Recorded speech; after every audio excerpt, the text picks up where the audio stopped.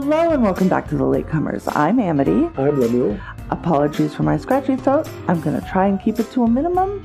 We welcome you back to Castle Rock this week as we discuss episodes 3 and 4 of Season 2. But before we get into it, how was your week?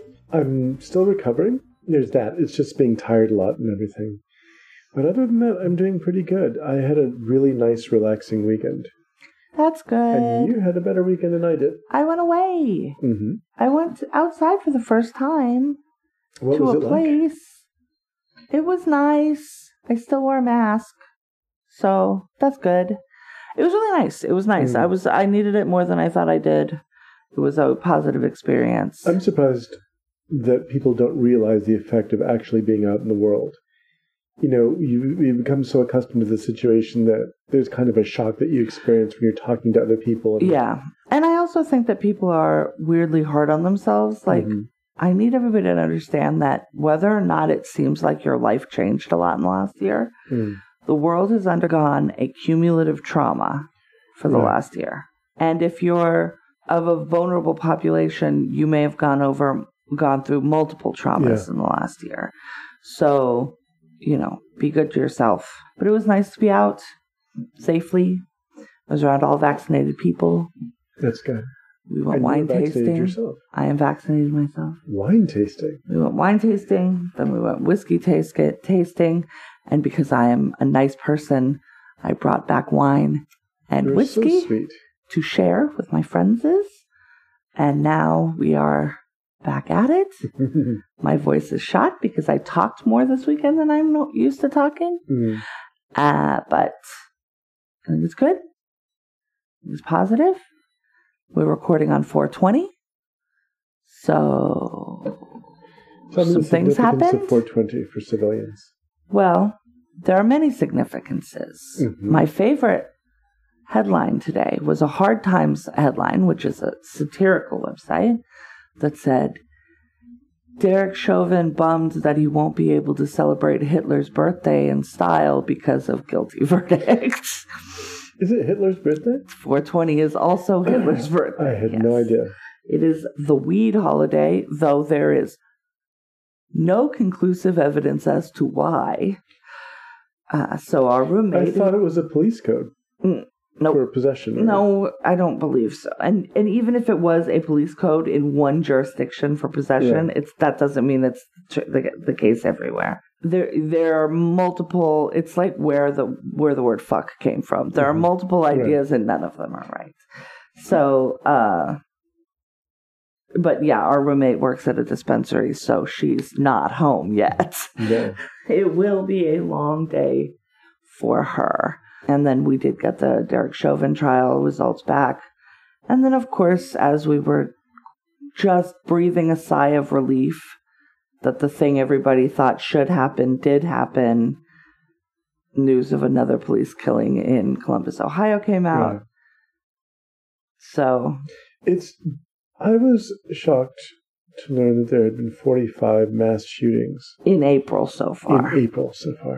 2020 was the highest shooting death total in a very long time. Right. It was just done in homes. It was done domestically rather than out in public where there were large groups of people, because there weren't large groups of people. And now, apparently, we're playing catch up. Yeah. It's so disgusting. There are many things to be grateful for and more things to be sickened by. So well, there's things that we can try to change. Yes. This definitely needs to change. Yeah. Fewer guns on police, on people. Just in general. Generally.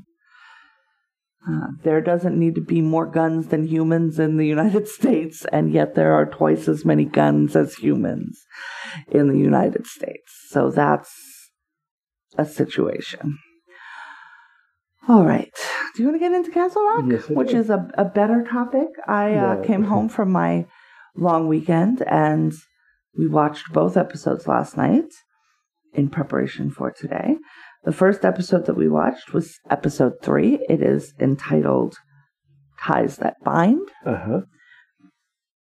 You'll recall that episode 2 ended with Annie looking in her rearview mirror to see the man that she had killed 2 episodes ago, or an episode ago, standing in the rain behind her. And so that is exactly where this episode picks up. There are beetles all over the air, and Ace just standing there looking menacingly at her. And she runs into the house, and Joy asks her what's wrong, and we see with sort of almost, I would say, a little bit heavy-handed camera tricks here, that Annie is flipping the fuck out. Yeah, I think it was too much. We got the message. Yeah, it was one a lot. of those visual flourishes that wasn't necessary to get across what we already knew was going to happen, which is that she was going to lose her mind. Yeah. And when she looks out the window, Ace is no longer there, but the tall man is there, so she's still seeing things. Now, there's a downside to hallucinating. And the downside to hallucinating is when you're not hallucinating, but everybody, including yourself, thinks that you are hallucinating. Right. Yeah, I will. We'll start with. We'll just do this in order, I guess. We'll go back to the other thing that was left hanging was Abdi was tied to a chair, being near attacked by a dog that an unconscious Pop is holding back, and Abdi stands up and drops down onto the chair, which is a wooden chair, which splinters. Very probably smart thinking. Very good. One of the chairs from the Glorium, no doubt. Yeah. And he manages to get away from the dog, run around, get the dog to chase him into what looks like a freight elevator, and then close the door of the freight elevator on the dog. And then he goes and grabs an unconscious Pop and brings him to the hospital. Now, we don't see him do it. Mm-hmm. He had to get help, though, right? He gets help. Tim Robbins is a big man. You see him get help when he arrives at the hospital. Right. I don't know how he got Pop into a car. I think it involves dragging him by the feet or something. Maybe, yeah, because Abdi is not a big dude. And Tim Robbins is a big dude. So, meanwhile, we've got Anne going back and trying to figure out whether she was hallucinating then or is hallucinating now. Because it has to be one of those. Except, guys, it's neither of those things. So, yeah, this is a downside of psychosis because she's going to be the girl who cried wolf all the way up until other people understand what's happening in this town. And by then, of course, it will probably be too late. By the end of the next episode, we see that there are people who are understanding what's going on, but it's too late for them too. Yes, exactly. That's what I'm saying. It's the understanding comes too late. Right before it goes wrong. So she goes back to the construction site and sees that the concrete has been poured. She goes up to the Marston house, but she finds it looks like it's under renovation. It doesn't look the way it looked before when she was here, and it doesn't look like the way it looked when we saw somebody get killed in it previously. Right. There are lights and drop cloths, and it just looks like construction is happening. And she finds a heavy wooden door with a padlock on it on the outside of the door. Right. And she's trying to get inside when a man appears behind her, and that is Abdi's employee that we had seen get killed in episode 1. Either in episode 1 or in episode 2. He's axe wounds healed. He's covered in slime, and Annie watches in horror as he eats an egg, like a raw egg, shell and all. And then he begins yelling at Annie in Somali, and it is not translated, so we actually don't know what he's saying. Or what he's trying to communicate to her. And I think that's smart. It's interesting. I have very strong feelings on captioning and subtitles, and I like when our main character, the one that we're following, if they don't understand the language that's being spoken to them, we should just see, unintelligible. Right. And tell me what language it is. that's fine. Occasionally you get in our subtitles speaking in a foreign language. Speaking in foreign language, which is actually the default subtitle rule. I used to do captions, and even if you knew what the language was and what they were saying, right. Often the instructions would be just write speaking in foreign language. Because what a lot of them, what they don't want is people to go, well, it sounds like Chinese and have it be Vietnamese. Or so, you know what I mean? Like, well, also, if the director is intentionally trying to keep it from you and you understand right. what's being said, right. you don't want to translate that because that destroys the tension right. in the scene. Right. And we watch almost everything with captions. So it's also fun to see the subtitle versus caption fight. Because sometimes a show that doesn't have subtitles will put subtitles because right. they want you to understand what is being said in a different language or too quietly or over radio. I've seen that done too, where they're like, it's not coming through clear. You've got to do something. And then inevitably they'll be on top of each other, like the two, like layers, and you can't read any of it. And it's like, you guys, you're doing a bad job. So she runs away. And then the opening credits happen. And then we see Pop waking up in the hospital. Nadia is like, you had a small stroke.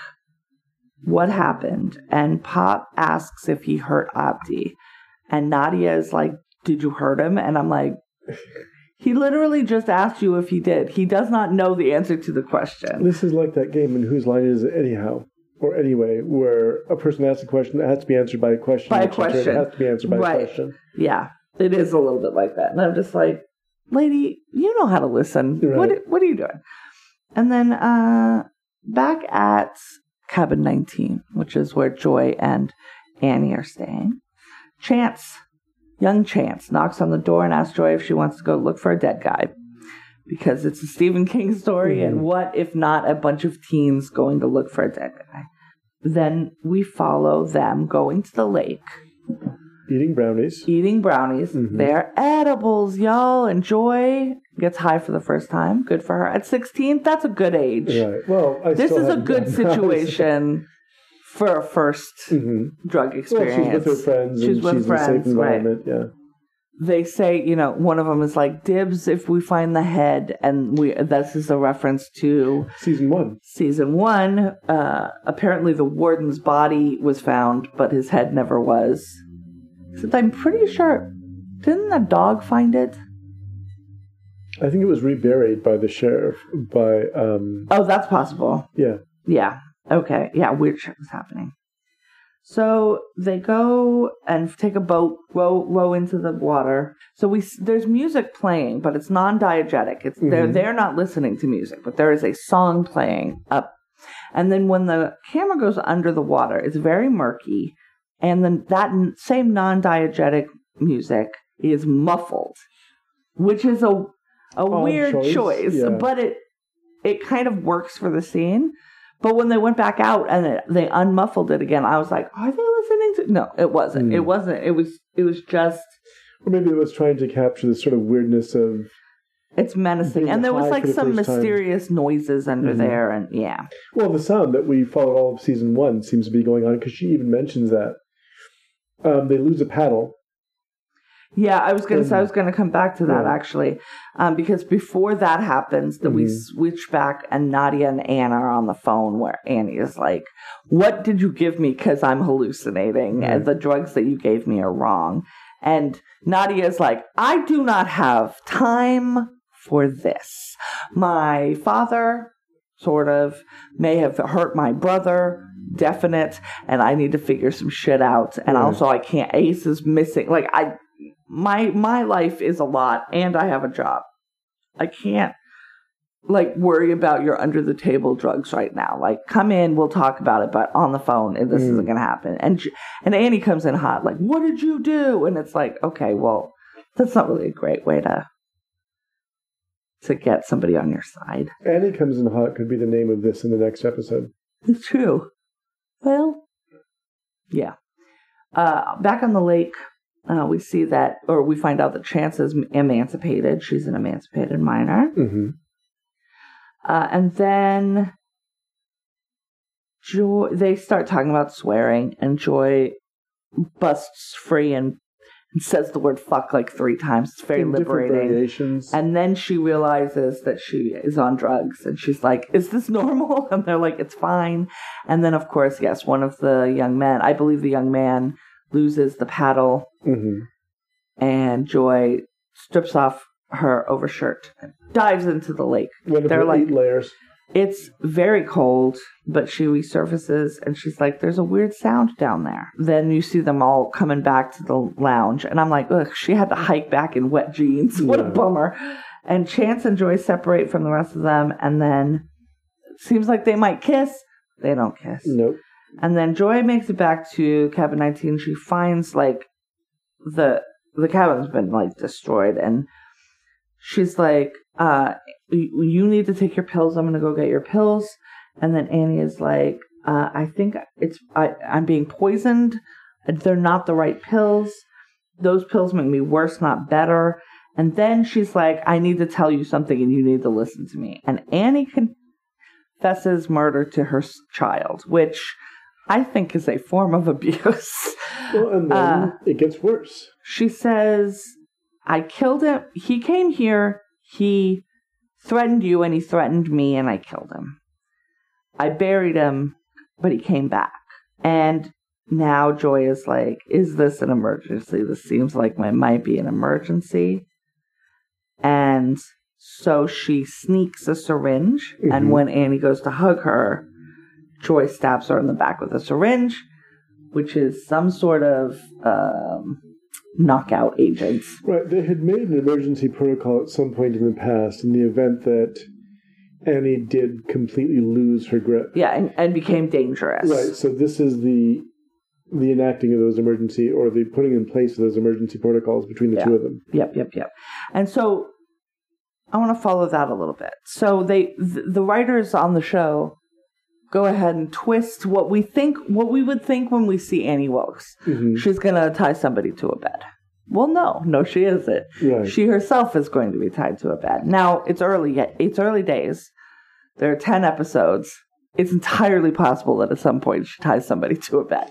But first things first, she's going to get tied up. Where did you learn these things? I learned them from you, Joy. I learned them from watching you.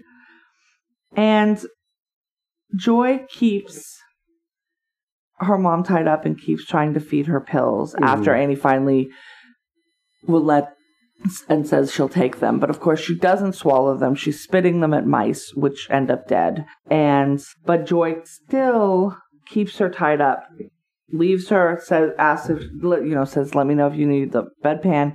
And Annie keeps going, I'm better now. I feel so much better. Thank you so much. And Joy's like, I'm not letting you go. I'm not letting you go. I'm not letting you go.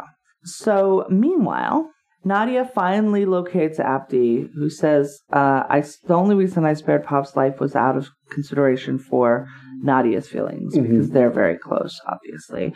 Meanwhile, Ace's body visits Pop. It is not Ace. We know it's not Ace. Right. Because Ace is dead. This is just a thing that's using Ace's body. And he says that he'd been in Derry, which is pretty funny. And he sounds weird and he doesn't answer normally. And so Pop keeps getting like more and more mad. And he was already pissed off because he threw Molotov cocktails to Abdi and Nadia's window.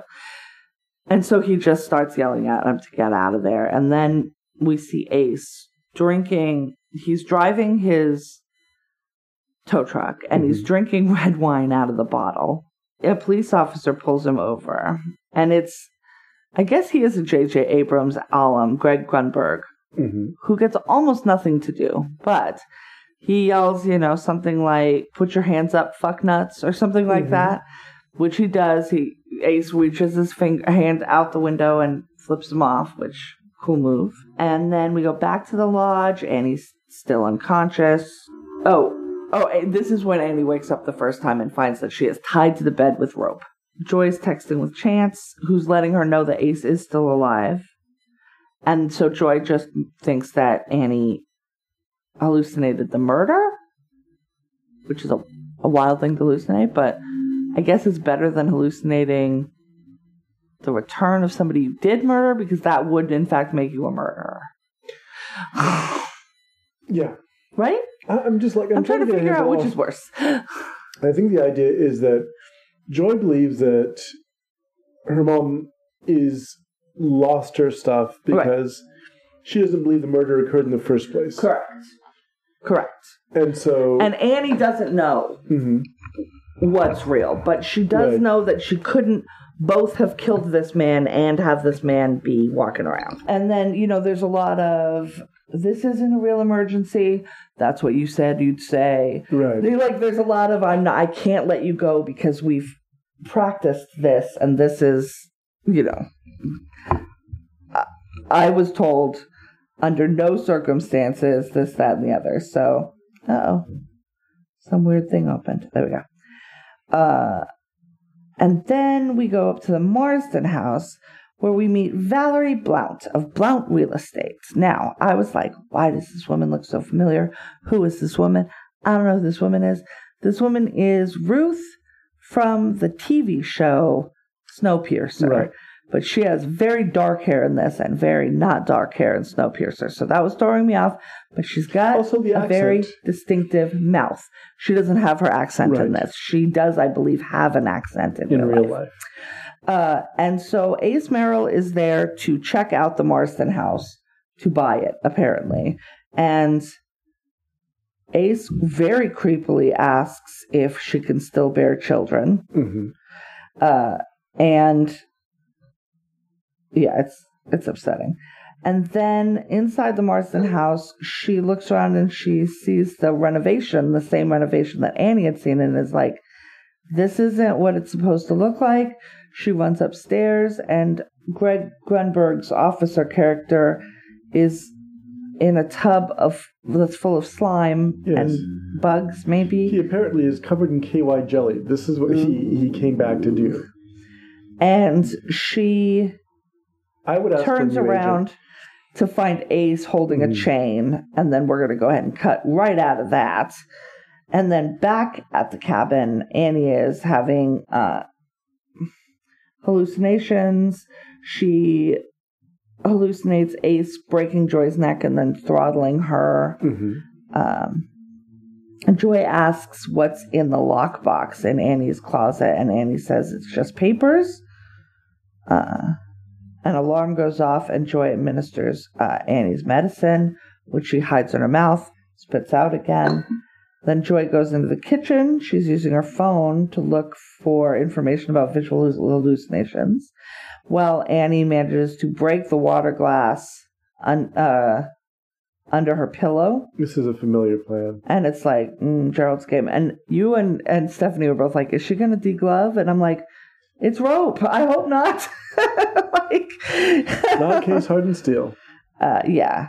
And she's interrupted in her escape by Joy coming in with a sandwich, begging her to tell her the truth about everything, about who they're running from. Right. And Annie says, your father didn't want you, so I took you and ran away with you.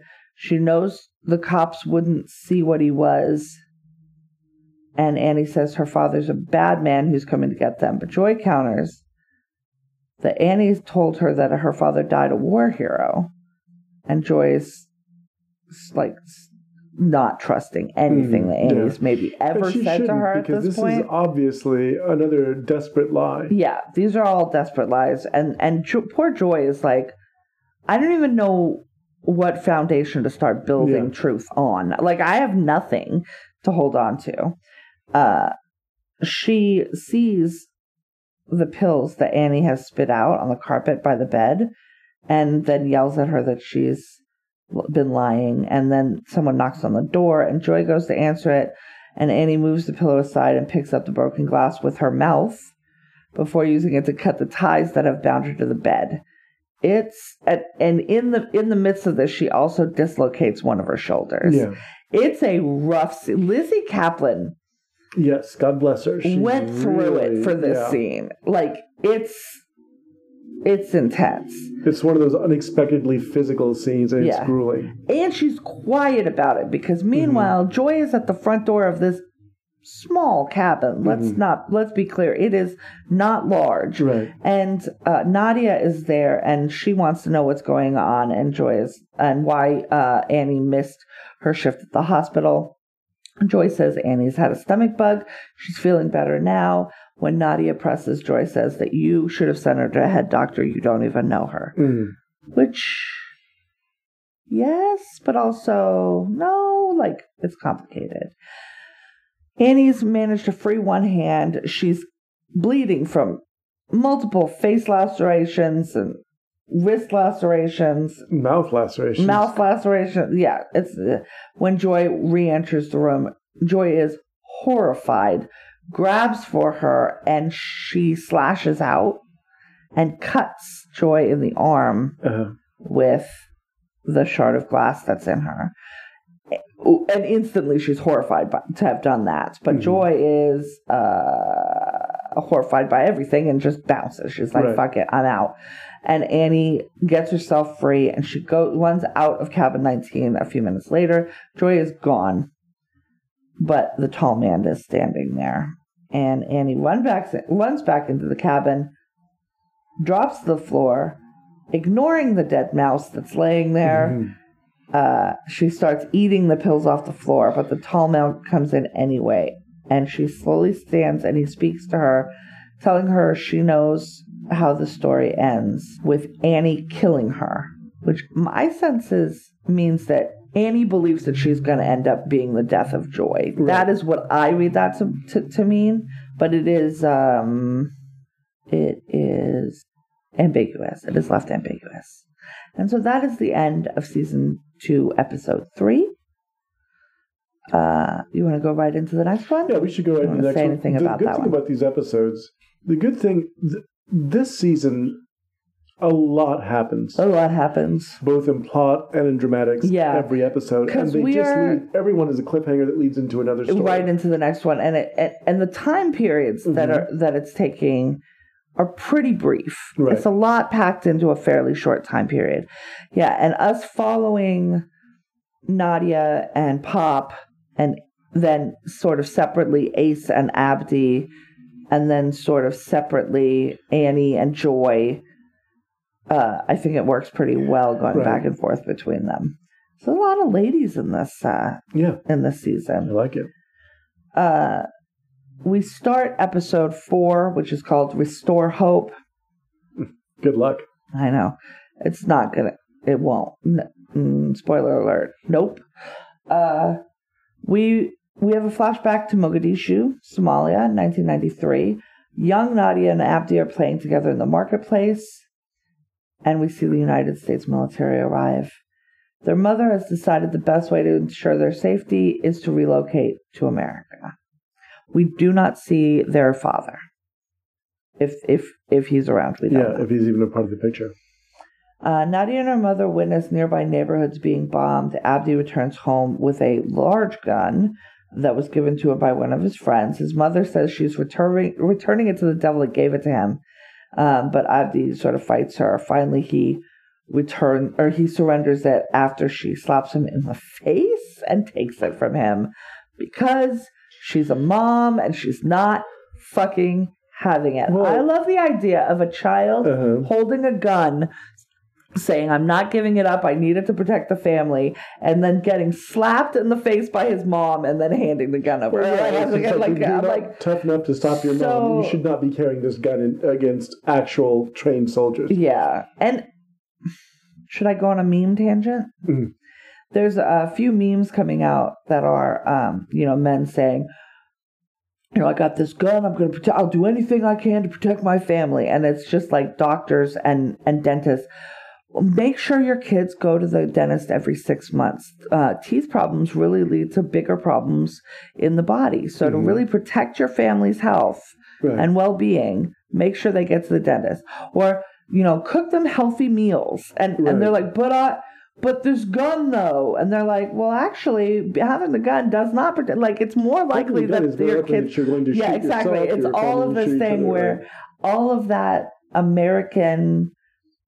I need this gun to protect my family. Male energy is deeply misplaced, and really all you want to do is play soldier. Yeah. It's not about protecting your family, because you won't do the basic shit that will protect your family. Yeah. Right.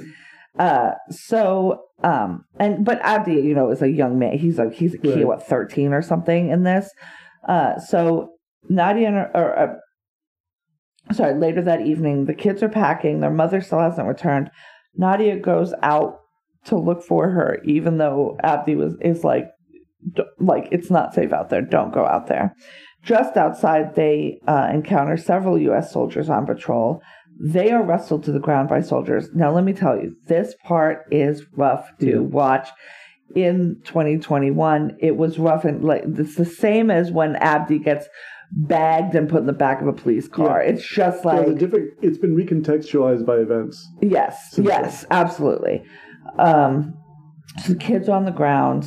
Nadia's yelling for her mother, and Abdi's yelling, "Drop the gun," because she has not been able to return the gun, so she still has this gun on her. One of the soldiers then... Soldiers. Say it again? Soldiers. Soldier. Wow. I just totally forgot how to make that word come out of my mouth. Soldier. Mm-hmm. It's different than a shoulder. Yes. Soldiers shoots their mother. She collapses on the ground. Nadia tries to stop the bleeding. She says, "I can save you. It's just a little blood," which is heartbreaking. And we see that's obviously why becoming a doctor is her passion. And then she can't, she's apologizing and crying over her mother's body because she couldn't stop her from death. That's really rough. And then we have our main credits, which I really like the credits on this show. There's a lot of, it's like pages flipping and just things in all caps and circled, like the devil. Is all you can read on one page. And I'm just like, okay, well. Well, it's supposedly the marginalia of a person with mental health issues. Oh, is that? It seems to be Annie's writing the secret communications that are coming to her through a book. Oh, interesting. And I'm interested if those books are supposed to be... Oh, the circling and the underlining, that stuff? Okay. But the books feel a little bit like Stephen King works. Or they could be works by the author that she later kidnaps. That's true. Although probably not, given what we know we don't he writes. Know if she's established a relationship. And we actually hear some of the book, which is the first Misery novel. Right. Joy is reading it to her in that last episode. We have a few shots that establish where we are with everybody. Nadia is watching Pop in the hospital.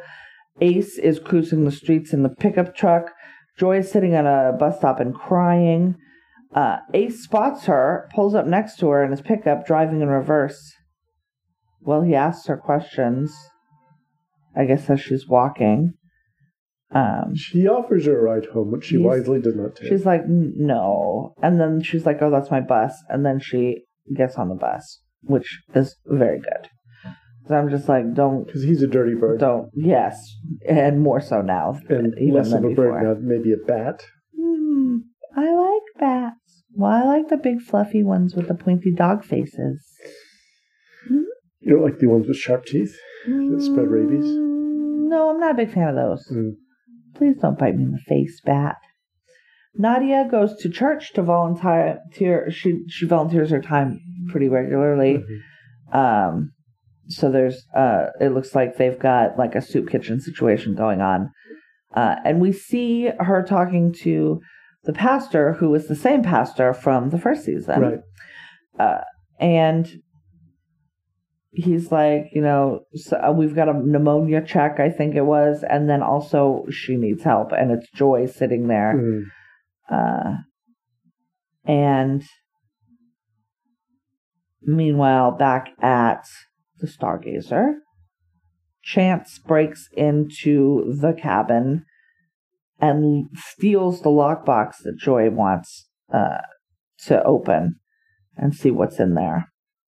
She's caught by Annie, but bounces anyways, and has pushed the lockbox out the window, so Annie didn't see that she took it. And she shouts at her. She's like, Joy needs to come home. And Chance is like, you need to take a look at yourself. Yeah. Because she is covered in cuts and blood.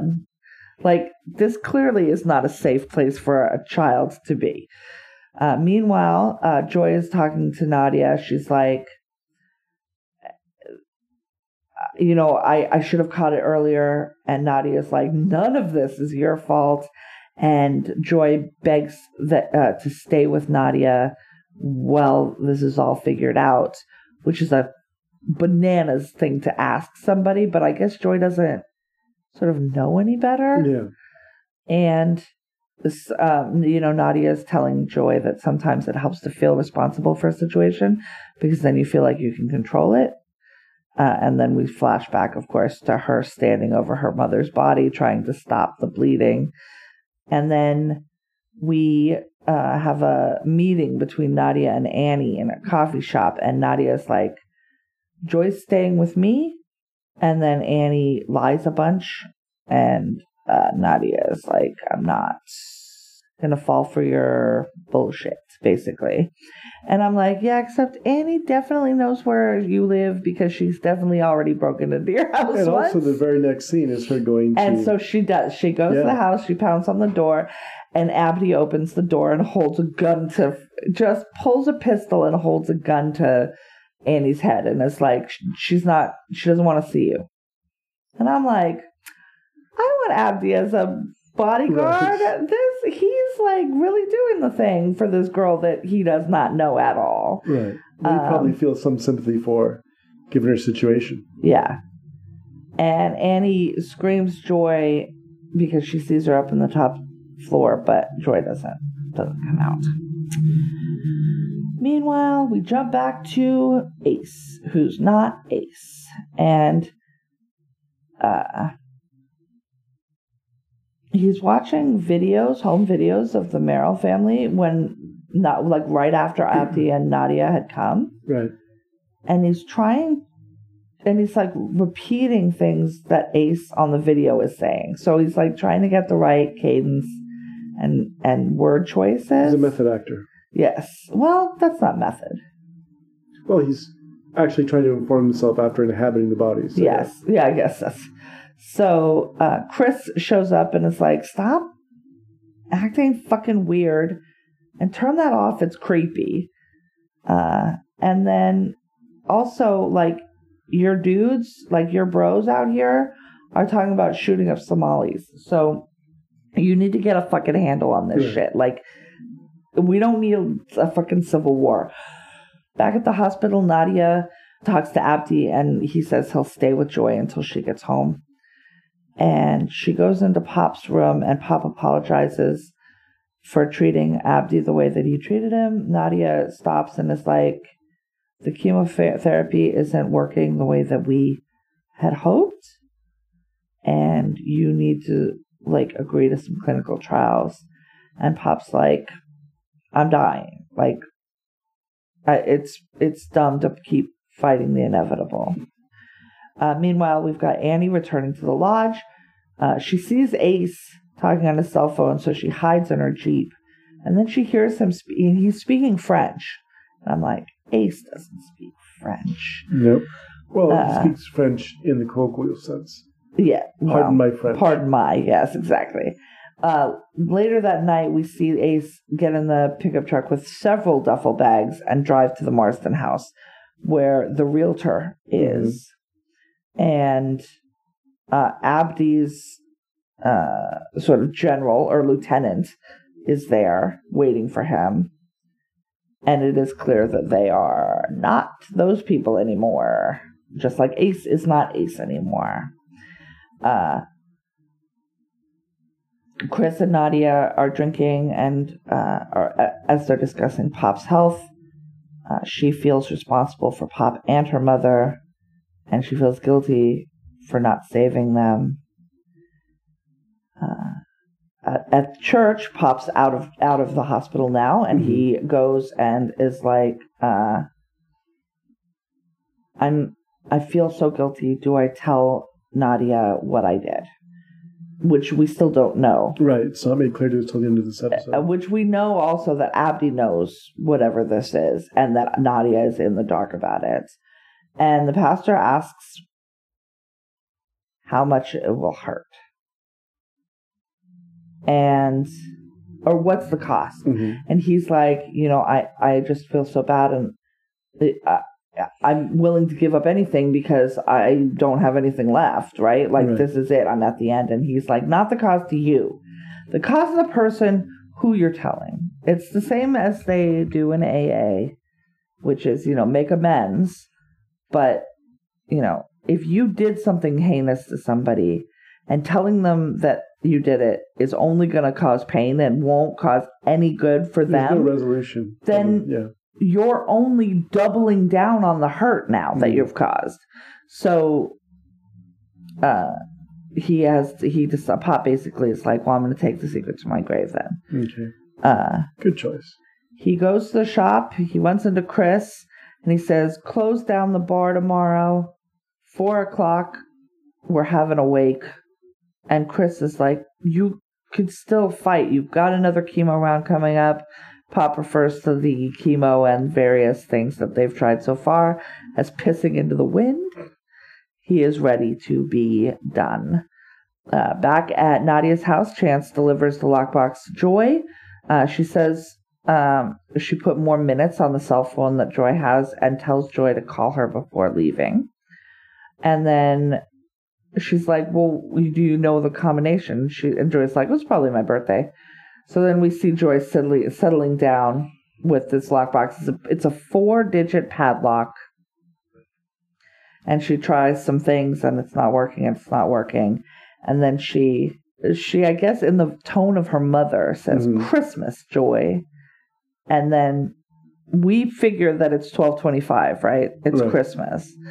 But it's not clear what she puts into the thing. Inside, she finds a handgun, which she goes outside and buries, and a CD-ROM with the manuscript of a novel on it, which is The Ravening Angel, which is what the box that she was in when she was a baby said on the outside. Okay.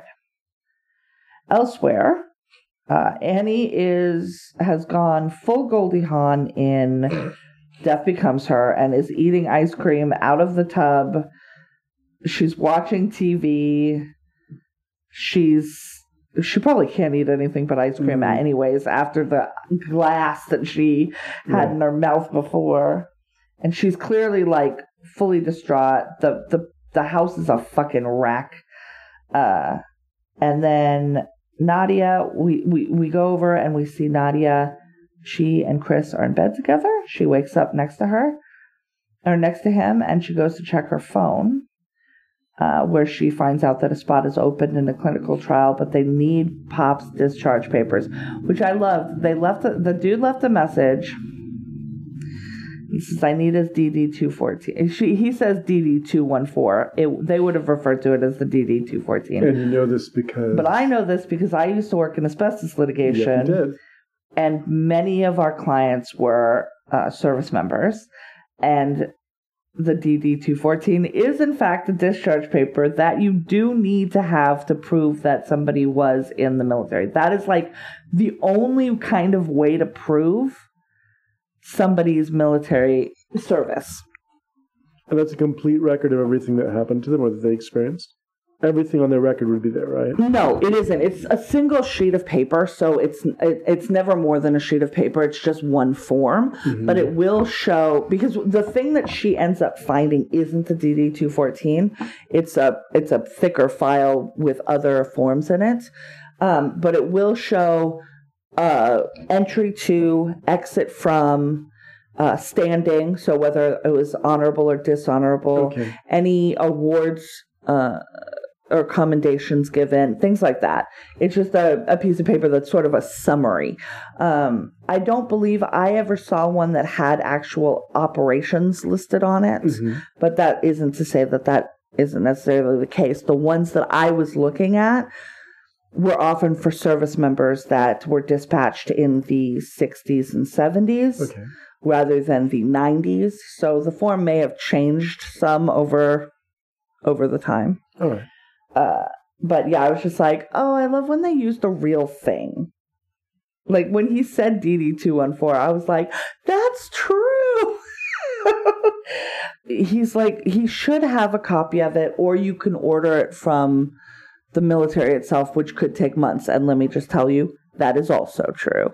It was one of the very first things that we did when we had a new client intake, because it could take 4 to 6 weeks is what they say. Mm-hmm.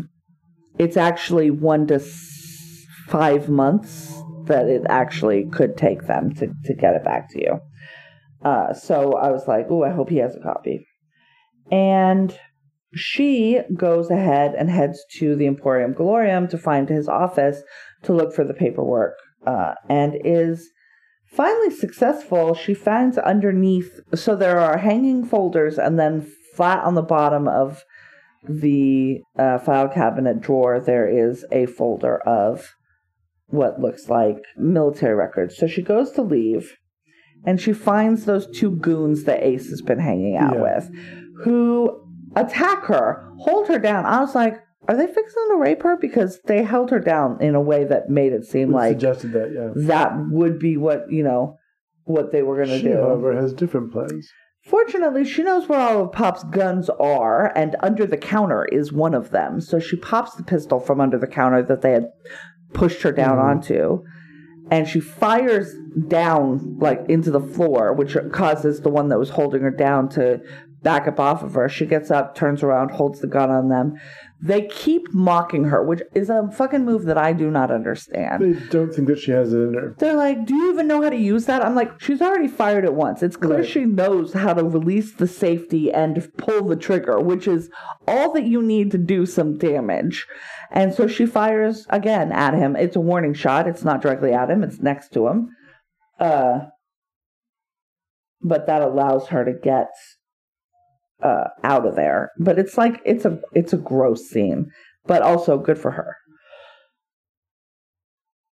Then we have the wake. It's Pop's wake. There's a whole ass coffin filled with beer, which is pretty great. The music is playing. There's some good Irish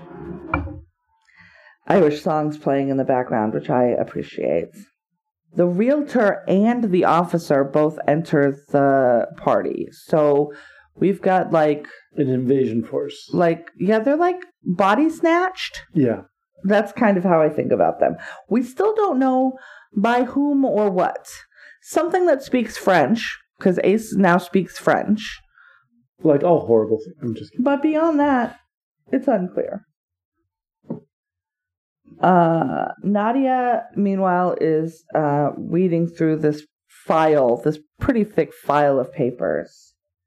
And she finds that in addition to Iraq, which she knew he was in, and Afghanistan, which she thought he was in, he also served in Somalia in something called Operation Gothic Serpent, which is that's a little bit much. So much. Chris starts delivering the eulogy, but Pop is like, nah, let me do this.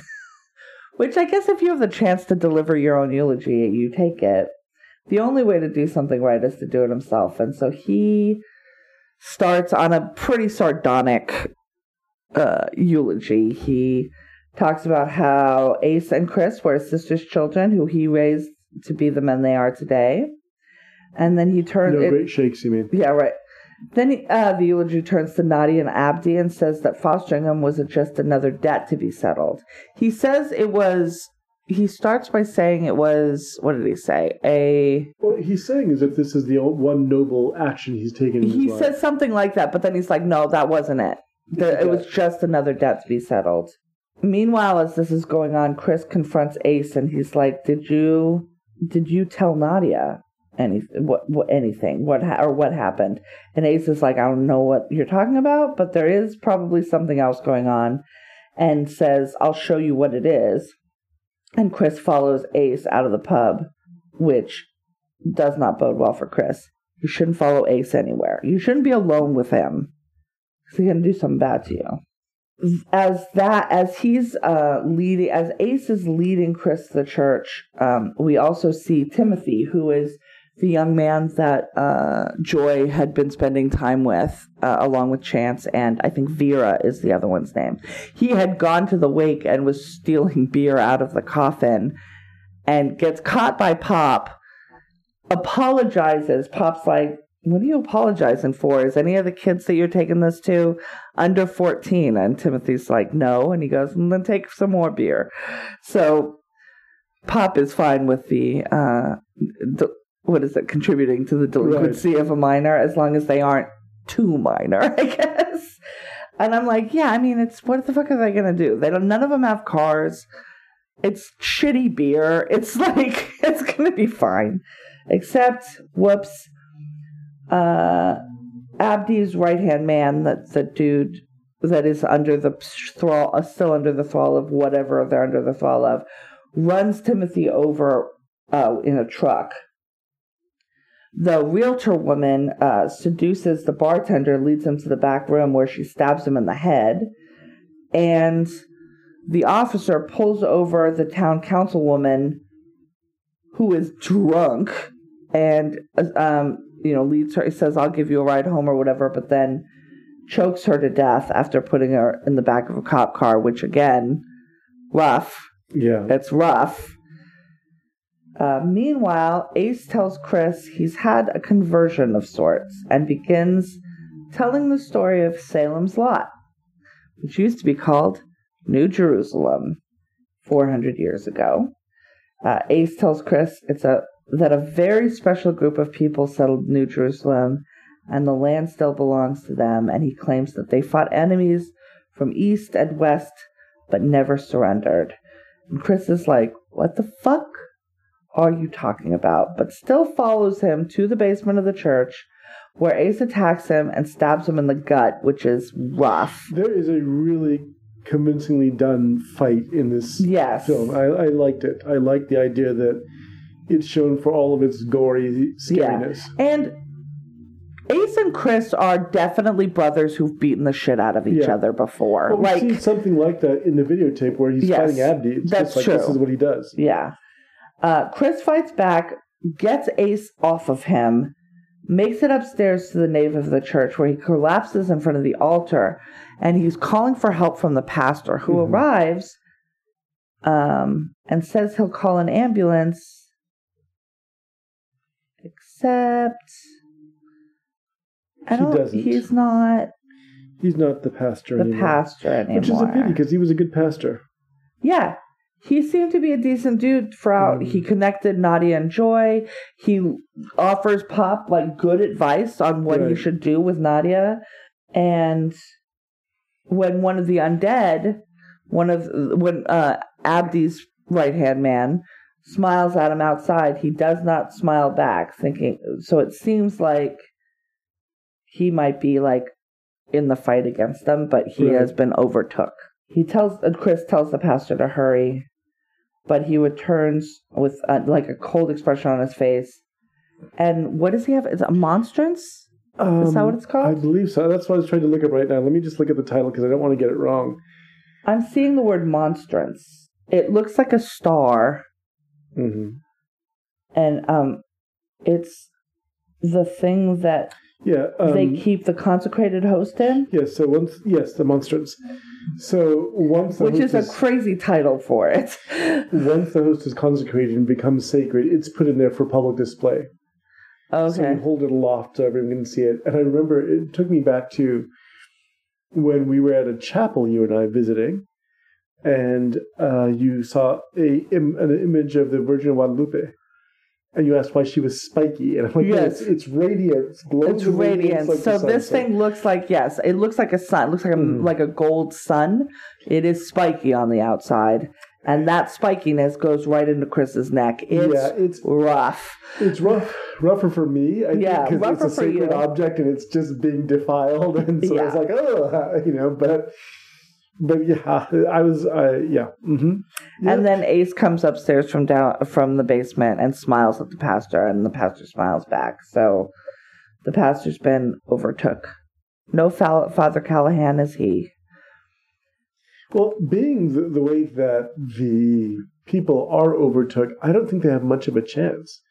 It looks doesn't like they seem jump like through it. acts of violence. Yeah, they have to be And so killed if you to turn. physically can't defend yourself against 2 or 3 possessed people, That's then true. you're stuck. Yeah. And they're body snatched. So Right. they don't seem... They seem like, oh, this is a hot woman, or this is a person who comes up to you who you police officer. Right, exactly. Whatever.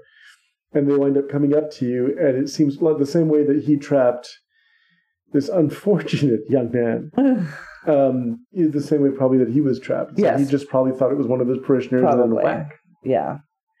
Back at the wake, Nadia has come in as Pop has sort of devolved into saying that the adoption or the fostering was a debt, just a debt to be settled, but it couldn't be settled. It can't be settled. It can't be settled. And he's like sort of devolved into this, this repetition sort of in his own head. Right. And Nadia comes up to confront him, and he sort of shakes himself out of it and says, if anybody could save him, it would be her, but he's done fighting the cancer. And Nadia responds by saying, I found your discharge papers and learned all the places you were at in the military. And despite his decision not to tell her, it is clear that she knows. She knows. He starts calling her Inanta, or Inante, which is daughter in Somali. And it is shown then that not only was he in Somalia, but he is the one who shot her mother. Which wasn't a mystery to us, I don't think. No. Nadia sees in Pop's face that it's true, and she tells him to fuck off, and she leaves the bar in tears, and he is horrified, and that is the end. And I will say this. Here's a man who has run a small crime syndicate in this town. He knows how to get rid of evidence. I think he wants to get caught. He wanted to get caught because the thing that she found is made out of paper. And you know what paper does? Burns. Well, see, I think that was becoming evident in the fact that he wanted to tell her himself. It would relieve him of a burden, so to speak.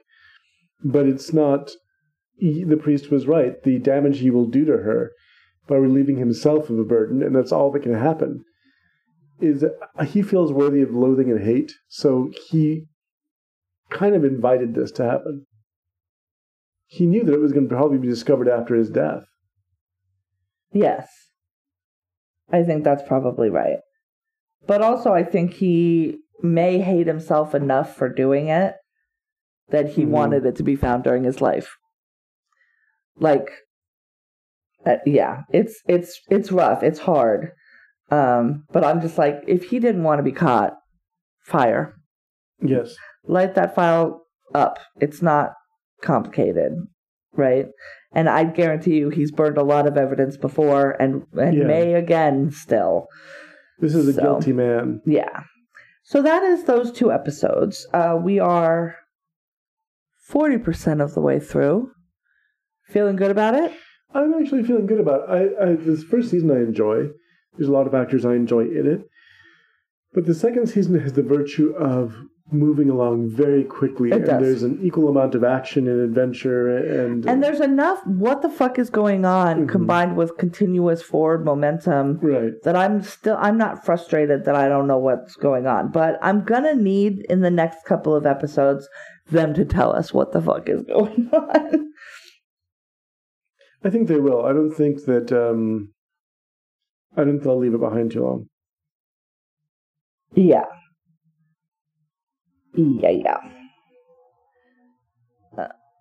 So next week we're going to watch The Laughing Place and The Mother are the 2 episodes. Episodes 5 and 6. In the meantime, in addition to relaxing this weekend, did you see anything that you'd like to recommend to our dear listeners? No, but I had a really strange viewing experience. Fun. I watched a film that I had never seen before, and it's called After Hours. And I watched it on HBO Max after watching Godzilla a second time, Godzilla vs. Kong, and realizing that I didn't like it as much the second time because there was far less Godzilla than I wanted in a movie called Godzilla. But what I noticed, this was a film by Martin Scorsese, and it was done in 1985, and it was after his first failed attempt to get The Last Temptation of Christ off the ground. Okay. So he did this very strange... I forgot that was a Scorsese movie. Yeah. It's a very strange, kind of Kafka-esque movie about a man who follows an attractive girl, not follows her, but she gives him her number when she catches him reading Henry Miller at a cafe. They have a brief conversation. He has her number, so he tries to call her back.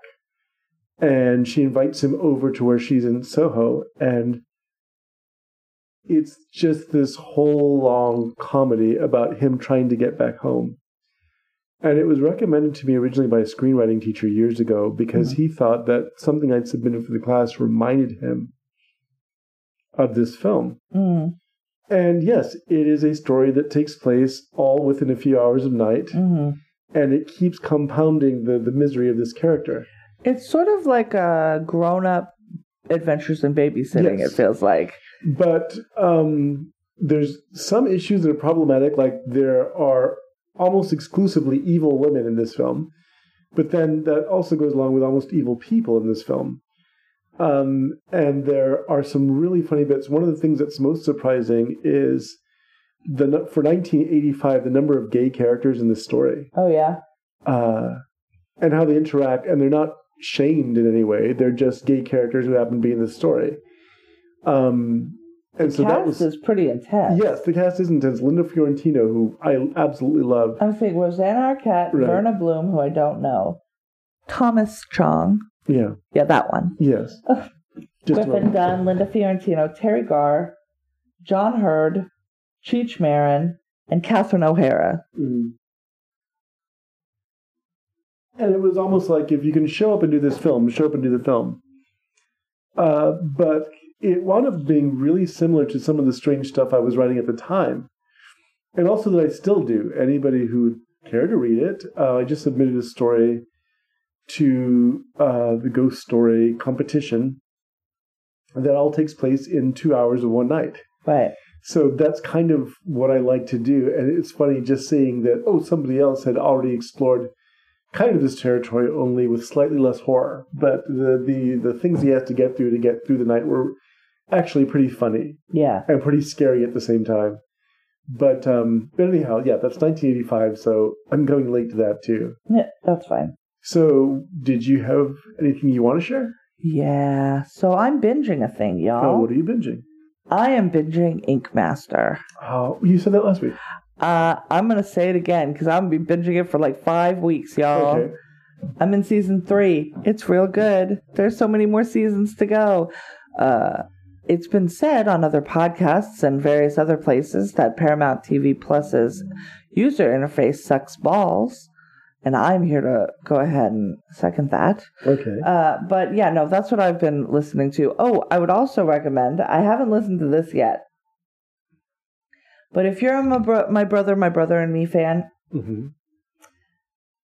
today on 420, they've dropped their episode 420. They left a holding place. They released 419, then 421. They've released an episode today. Like I said, I haven't listened to it, but it is a eulogy for a friend, and that friend is Yahoo Answers.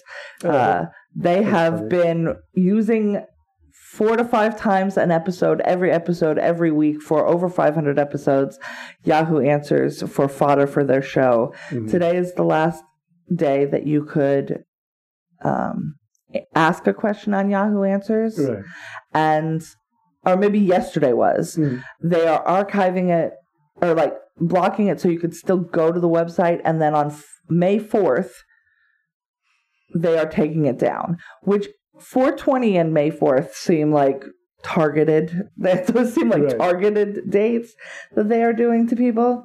But yes, so I'm just seeing now in my feed that that Mabim Bam has dropped episode 420. It is a eulogy for a friend. They are going to be discussing Yahoo Answers, and also maybe being high. I don't know. I have not listened to it yet. So those are the two things. Okay. Watch Ink Master with me. It's so good. They had a tattoo on people's eyelids. Oh, no. What are we doing? Says the girl who is hoping for a watercolor tattoo challenge so I can get some ideas for my watercolor tattoo that I want to get. But also episode 420 of My Brother and Me. Okay. We will be back next week. Mm-hmm. Yes. Oh, you know what else I'll recommend? What? Because I thought it was fun. Thunder Force. Yeah, which is funny because I saw that one again this weekend. Oh, yeah? Our other roommate wanted to see it. Didn't she? Oh, was she sick? This is during the time that she was not well. Yes. So Thunder Force is the new Melissa McCarthy movie. Yes, she made it with Ben Falcone. So yes, it could be better.